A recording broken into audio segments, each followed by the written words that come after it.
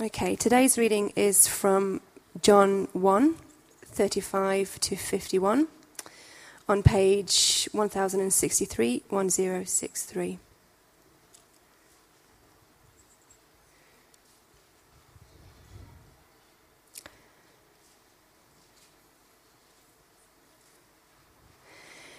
The next day, John was there again with two of his disciples. When he saw Jesus passing by, he said, "Look, the Lamb of God." When the two disciples heard him say this, they followed Jesus. Turning around, Jesus saw them following and asked, "What do you want?" They said, "Rabbi," which means teacher, "where are you staying?" "Come," he replied, "and you will see." So they went and saw where he was staying, and they spent that day with him. It was about 4 p.m. Andrew, Simon Peter's brother, was one of the two who heard what John had said and who had followed Jesus. The first thing Andrew did was to find his brother Simon and tell him, "We have found the Messiah," that is, the Christ, and he brought him to Jesus. Jesus looked at him and said, "You are Simon, son of John. You will be called Cephas," which when translated is Peter. The next day Jesus decided to leave for Galilee. Finding Philip, he said to him, "Follow me." Philip, like Andrew and Peter, was from the town of Bethsaida. Philip found Nathanael and told him, "We have found the one Moses wrote about in the law, and about whom the prophets also wrote, Jesus of Nazareth, the son of Joseph." "Nazareth? Can anything good come from there?" Nathanael asked. "Come and see," said Philip. When Jesus saw Nathanael approaching, he said of him, "Here truly is an Israelite in whom there is no deceit." "How do you know me?" Nathanael asked. Jesus answered, "I saw you while you were still under the fig tree before Philip called you." Then Nathanael declared, "Rabbi, you are the Son of God. You are the King of Israel." Jesus said, "You believe because I told you I saw you under the fig tree. You will see greater things than that." He then added, "Very truly I tell you, you will see heaven open and the angels of God ascending and descending on the Son of Man."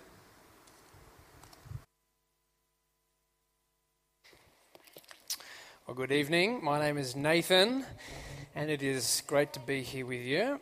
Keep your Bibles open in front of you. We will be working through them together in a moment. But before we do that, we are going to pray. So let's pray. Heavenly Father, we thank you for bringing us here tonight. And as we open your word and meditate on it together now, we pray that we might find life. Amen. For Christmas last year, my kids got given a whole stack of Where's Wally books. Looks like this or this. Who's seen Where's Wally before? Yeah? A whole bunch of you. Good. Admit it, who still likes Where's Wally? A lot of you. Wow, don't be embarrassed. All right, don't be embarrassed. I'm embarrassed for you. Now, to be fair, Where's Wally? I'm not talking about that Wally. We found him. To be fair, Where's Wally is actually a fantastic parenting tool. Did you know that? Kids will literally sit there for hours poring over the book, looking for Wally, not making a noise. It's awesome. That's my 6-year-old anyway. I thought we might start tonight. Look, we've done a survey. Okay, now to compensate the fact that we've made you do a survey, I thought it might be cool if we did a game, played a little game. Bit of a challenge. So what I thought we might do is I'm going to show you a picture and I want to see if you can find Wally, right? Where's Wally? Now, I'm a youth minister, so of course I've got a prize for the person with the good eyesight. All right? The first one to stand up and tell us where Wally is correctly will get the prize. Now, we're going to begin with a practice, okay, to warm up. Are you ready? First one up gets to answer. All right, Pete Welling. Behind the towel that goes like that. Correct. He's sitting down the front. The people at the back are like, I still can't see where he is. That's why we encourage you to sit to the front. Okay, round two. This is for the prize. Okay, now, first one up gets to answer. There may be more than one. Anyone? Where is he? Correct. Nick Meeks. How did we let Nick Meeks win? Seriously. My goodness. You hear that sigh, right, that everyone made when the picture came up. Interesting. What happens when we finally see the thing that we've been looking for? It's quite obvious there, isn't it? Especially when there is stuff at stake. Important stuff like chocolate. Good stuff. I told you it was going to be fun. Now, tonight we're into the third installment in our series in the Gospel of John. And as we've just read, in this next part of John's narrative, we get to see a whole bunch of different people who finally come to see the very thing that they've been searching for, waiting for. They come face to face with him. And when they do, it is not business as usual. Instead, there's a seismic shift. There's a shift in the message. In fact, it's a new message. And John, the gospel writer, goes to great lengths to make sure that we notice this new message in all its fullness. Secondly, there's a seismic shift that takes place in the ones who see the message. They cannot help but become its new messengers. The new message, the new messengers. Now, if you were with us last week, we spent a bit of time talking about the guy who opens our passage tonight, John the Baptist, there in verse 35. He'd been sent by God to prepare his people to receive his son. And people were flocking from all over the place in order to catch a glimpse of John the Baptist and to hear his message. Do you remember what it was from last week? Make straight the way for the Lord. In other words, God's coming. Now that had been the message for a long time throughout Israel's history. A long, long, long time. He is coming. And that's what the Baptist's message had been. Right up until the end of this opening chapter. And all of a sudden there's a shift in the message. It goes from get ready, he's coming, to in verse 36, take a look. He says, look, the Lamb of God, he has come. It's a pretty significant shift, isn't it? Thousands of years of waiting, of hoping, of expectation. It goes from is coming to has come. And what causes this shift for John? It says right there, he sees him. Verse 36, when he saw Jesus passing by. John sees Jesus and he knows that's him. That's the guy. That's the Lamb of God. John the Baptist's new message is a man, the Word who became flesh to dwell amongst us. Now these first two verses really set up for us a pattern that ripples throughout the rest of this passage. It starts with John the Baptist, and then successively after him, a bunch of people come to see Jesus, and they call him by a different name. Did you notice that? It jumps off the page at you, really. Across these 17 verses, there are no less than 7 different titles to identify Jesus. It's jam-packed. And each one of them comes cascading out of us one by one by one. What we need to do tonight is to kind of take a step back and take in the vista that is laid out for us here and to look at this new message and ask ourselves, have you seen him? Have you seen him? Now, I've already mentioned the first title. John the Baptist sees Jesus walking by. He calls out, look, the Lamb of God. Last Sunday, if you were with us, Richard spoke quite a lot about this title, didn't he? The lamb being closely tied to the idea of sacrifice and the Jewish Passover. And of course, this title really anticipates the death that Jesus would die. A death that served to secure forgiveness for God's people.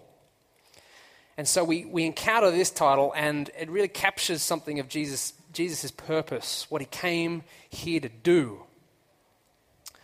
If you're following along, the next thing that happens is we're told two of John's disciples, they hear the Baptist say this, and they shoot off immediately in order to track this Jesus down, to find the Lamb of God.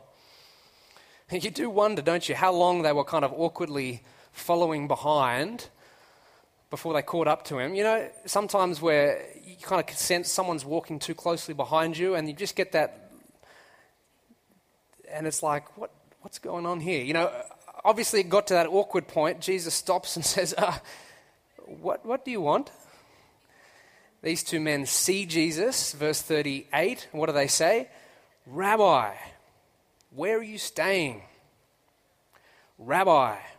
It was a term of respect, the kind of thing that a student would be expected to say to their teacher.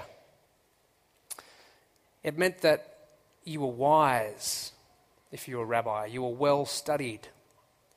Now, I used to be a teacher, and no one ever called me rabbi. I don't know if that says more about me or students these days. But back then, to be a rabbi meant that you were someone who was worth listening to. Someone worth listening to, which is exactly what these two guys do. They follow Jesus back to where he's staying and they end up spending the rest of the day hanging out with him. Now, one of these two guys, Andrew, fresh from spending the day with the Lamb of God, immediately then goes to find his brother, Simon. Bro, we've found the Messiah. Come check him out. And he takes him to see Jesus. That's title 3, Messiah, or Christ in Greek, which just means anointed one. Anointed one, which is kind of a funny term as well. It means someone who's chosen for a task.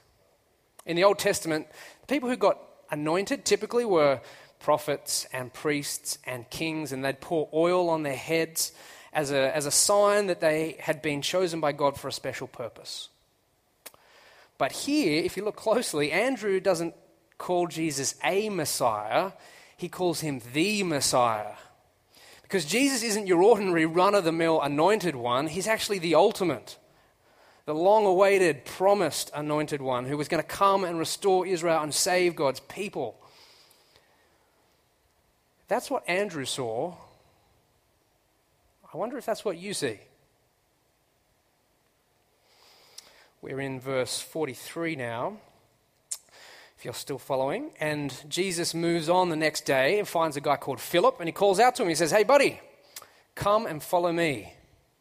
Philip does. And immediately he goes to find his mate, Nathanael. Dude, I'm guessing they were close.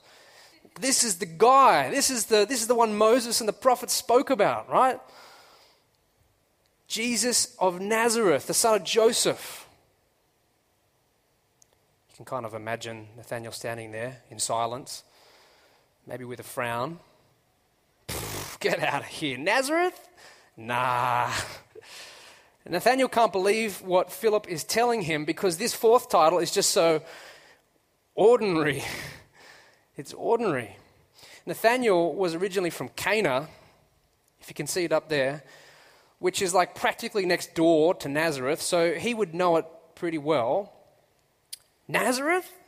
So you're telling me, Philip, that God's promised one, who we've been waiting thousands of years for, it's just some guy who's working over at that carpentry joint on the outskirts of Nazareth? Joseph's lad? That one? He can't believe it because of how incredible it is. And it is incredible. The Word became flesh to dwell amongst us. Jesus was a man with a boring hometown and a daggy dad. Jesus of Nazareth, the son of Joseph. And in that title, that humble title, we are reminded of Jesus' humanity, that he became one of us. He laughed, he lived, he cried, he bled. Because he was a man, in every sense, a man just like us. But for one thing, he didn't sin. 3 more to go. You hanging in there? Good. Now, I love the way that Philip answers Nathanael's objection here. What does he say? Come and see. Simple as that. That's all he says because he knows that's all it's going to take. Come and take a look for yourself, Nathanael, and then you will see. And what happens? Philip's right, isn't he? Nathanael comes face to face with Jesus and he's blown away. Jesus shows that he knows him even before Nathanael turns up. Supernatural knowledge. Nathanael's like, whoa. And in a great twist of irony, the one who couldn't wrap his head around a Nazarene being the promised one ends up being the one who declares Jesus' divinity. Isn't that amazing? Take a look at verse 49. We see what Nathanael says. Rabbi, you are the Son of God. You are the King of Israel.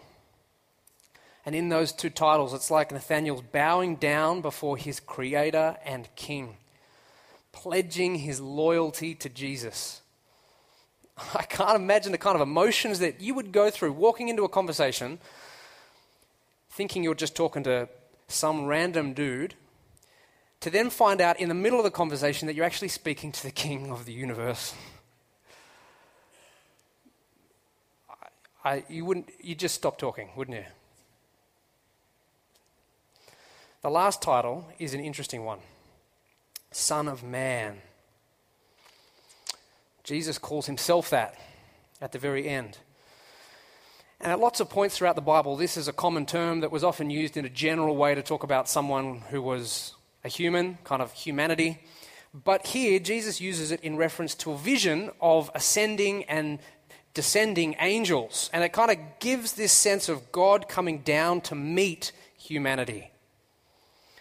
When he uses it this way, Son of Man actually recalls the apocalyptic vision that we find in the book of Daniel, where he says, the one like a son of man coming down with the clouds of heaven.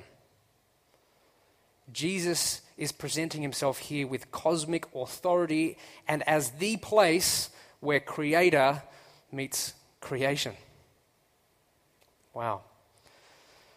There they are, 7 different titles spoken by those who saw him. And when we take them together, we lay them out for us, what we see is the full nature of this new message, right? This word which became flesh. The long-promised God-man, the teacher, redeemer, ruler of Israel, who would give up his life, shed his own blood in order to make us right with God. And the question for us now is this: have you seen him? Have you seen him in all his fullness as it's laid out for us here? Maybe you haven't. Or maybe you think you have, but really you're only hanging on to part of the picture, perhaps. Maybe to you, Jesus is just a wise teacher, the rabbi. Do unto others as you would have them do to you. You know, he's got some great one-liners about love and peace and giving to the poor, stuff to really live your life by. But the rest of it, I'm not so sure about that. Or maybe you're more into the down-to-earth side of Jesus, of Nazareth, son of Joseph, and you can relate to him, you know, you pour your heart out to him, he's there to feel your pain with you, he's a mate, someone you'd love to sit down and have a coffee with. Maybe it's the Son of God, the King of Israel, and for you it's all about obeying and serving, and it really is just about business. Do your best to stay on his good side. Don't make him angry. There's not much by way of a personal relationship. He's just this kind of distant figure sitting on a throne. Or maybe for you, and I'd say this might be more common than you'd think, maybe Jesus just ends up being about forgiveness. You know, he fixes your sin problem. Fantastic. And there's not much more you need, really, than that. So you get the lamb out of the box every time you need it. You wave it around a little bit, make yourself feel better about your sin, put it back until next time, rinse and repeat. What is it for you?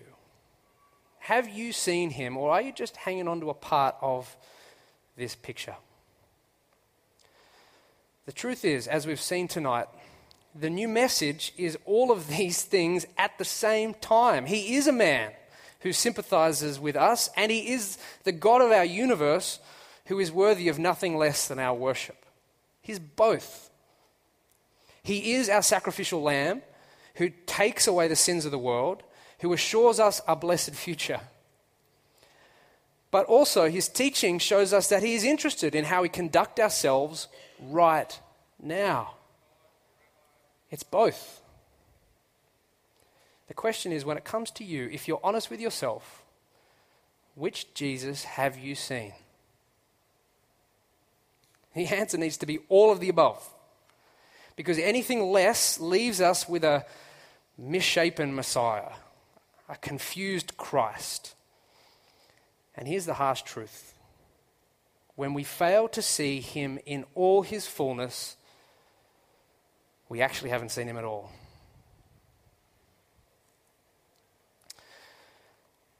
Our final point tonight is going to be much shorter than the first, so don't fear.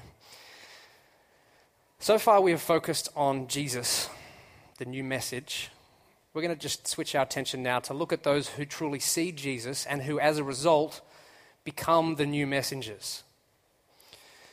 Now, the gathering of Jesus' disciples here in the Gospel of John is unlike any of the other accounts we find in Matthew, Mark, or Luke.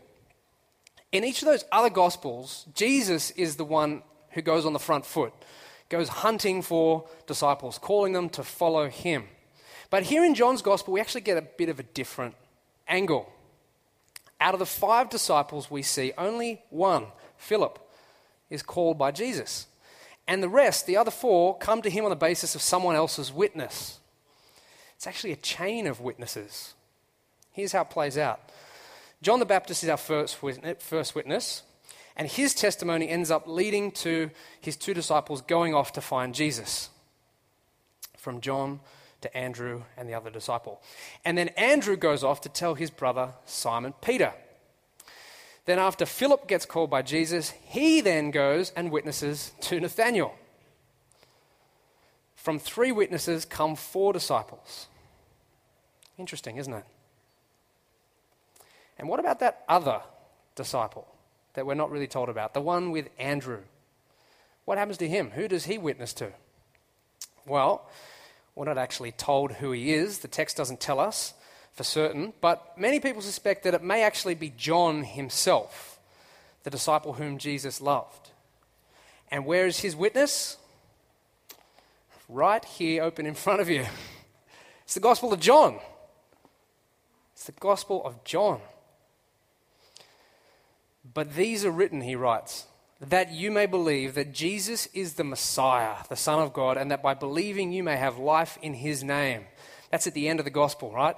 Witnessing is the whole reason why John has written this. And we have it right here for us to read. And it's on these pages and the pages of the other gospels that we come to see Jesus. This is where we meet him. These words right here. This is the witness that we've received, and it's these words that are able to reveal to us the Word. We might not be able to see him in the flesh like the disciples we see here in this passage, but we have him on the pages of God's Word.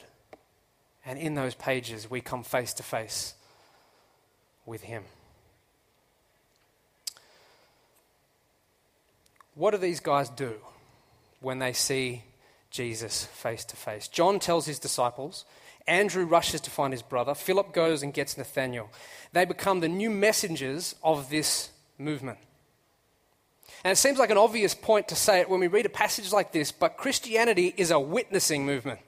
Did you know that? It's a witnessing movement. That is how it works. That's how it spreads. That's how people are saved, through the witness of others. We see it begin here in John chapter 1, and it's been continuing across the world ever since then, thousands of years. Just think about that for a second. Everyone here tonight who calls themselves a believer will be able to trace their belief to the witness of another. Who is it for you? A family member? A friend? A co-worker? Someone you met at church? Or maybe it's just been the witness of God's word itself. Witness is at the very center of the Christian faith. Like John and Andrew and Philip, those who come to truly see God's Son become the new messengers of this new message. That is how it works, and that is who we are.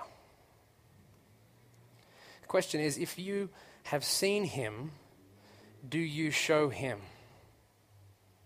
If you have seen him, do you show him? When I think of a Christian witness, the first person who comes to my mind is my grandmother. She's lived right here on Narrabeen Lake for the last 60 years. She turned 80 last year. And she still paddleboards most mornings. She's with you, Andres. Maybe you can do it together sometime. So she'll be there as the sun's coming up, out on the lake, and what she does is she'll pray for every person in the homes as she paddles past, probably still in bed. She's out on a paddleboard praying for the people that she passes. No joke. And I mean, she's got it right, doesn't she? Because that is where witnessing starts, doesn't it? With prayer.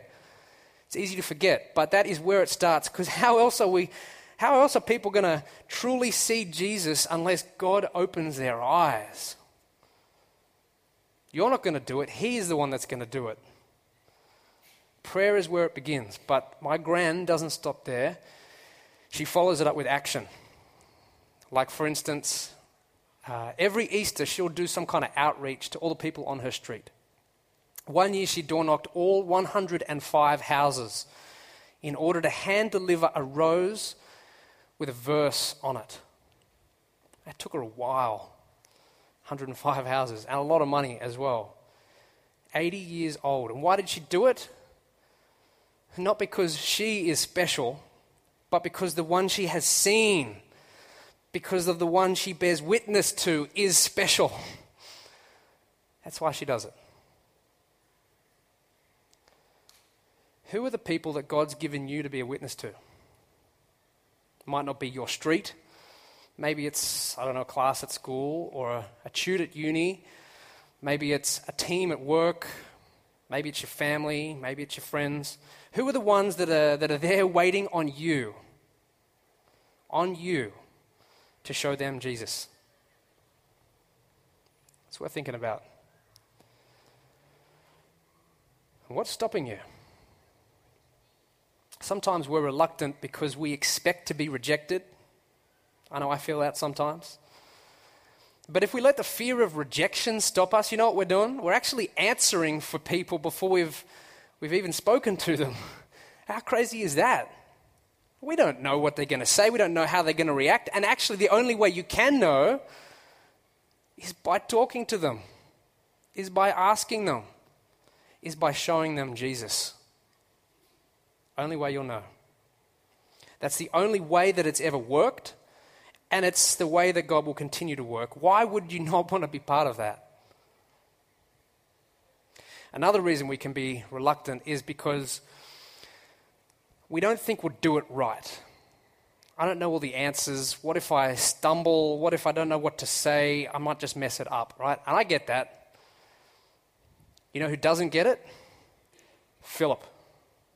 In our passage tonight, what does he do when Nathanael scoffs at him? Nazareth, can anything good come from there?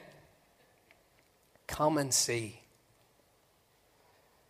Come and see. That's all he says. Take a look for yourself. Because in the end, it's not about winning an argument. It's not about answering all their questions. It's about come and see. Pointing people to Jesus, which is one of the great things about the Word one-to-one material that Richard kind of spoke to us again last week about, and then we're going to have a training session down here about. All Word one-to-one is trying to do is give us an opportunity to let people see Jesus. That's what's so brilliant about it, to let them come and see him.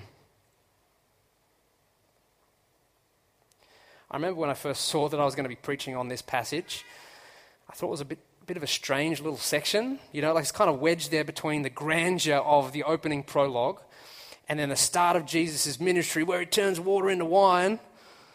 Cool.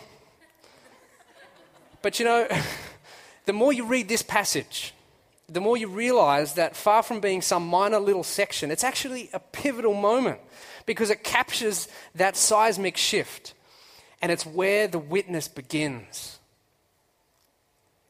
As we read about it back then, it issues us a real challenge for right now, tonight. Have you seen him? Do you show him? Let's pray.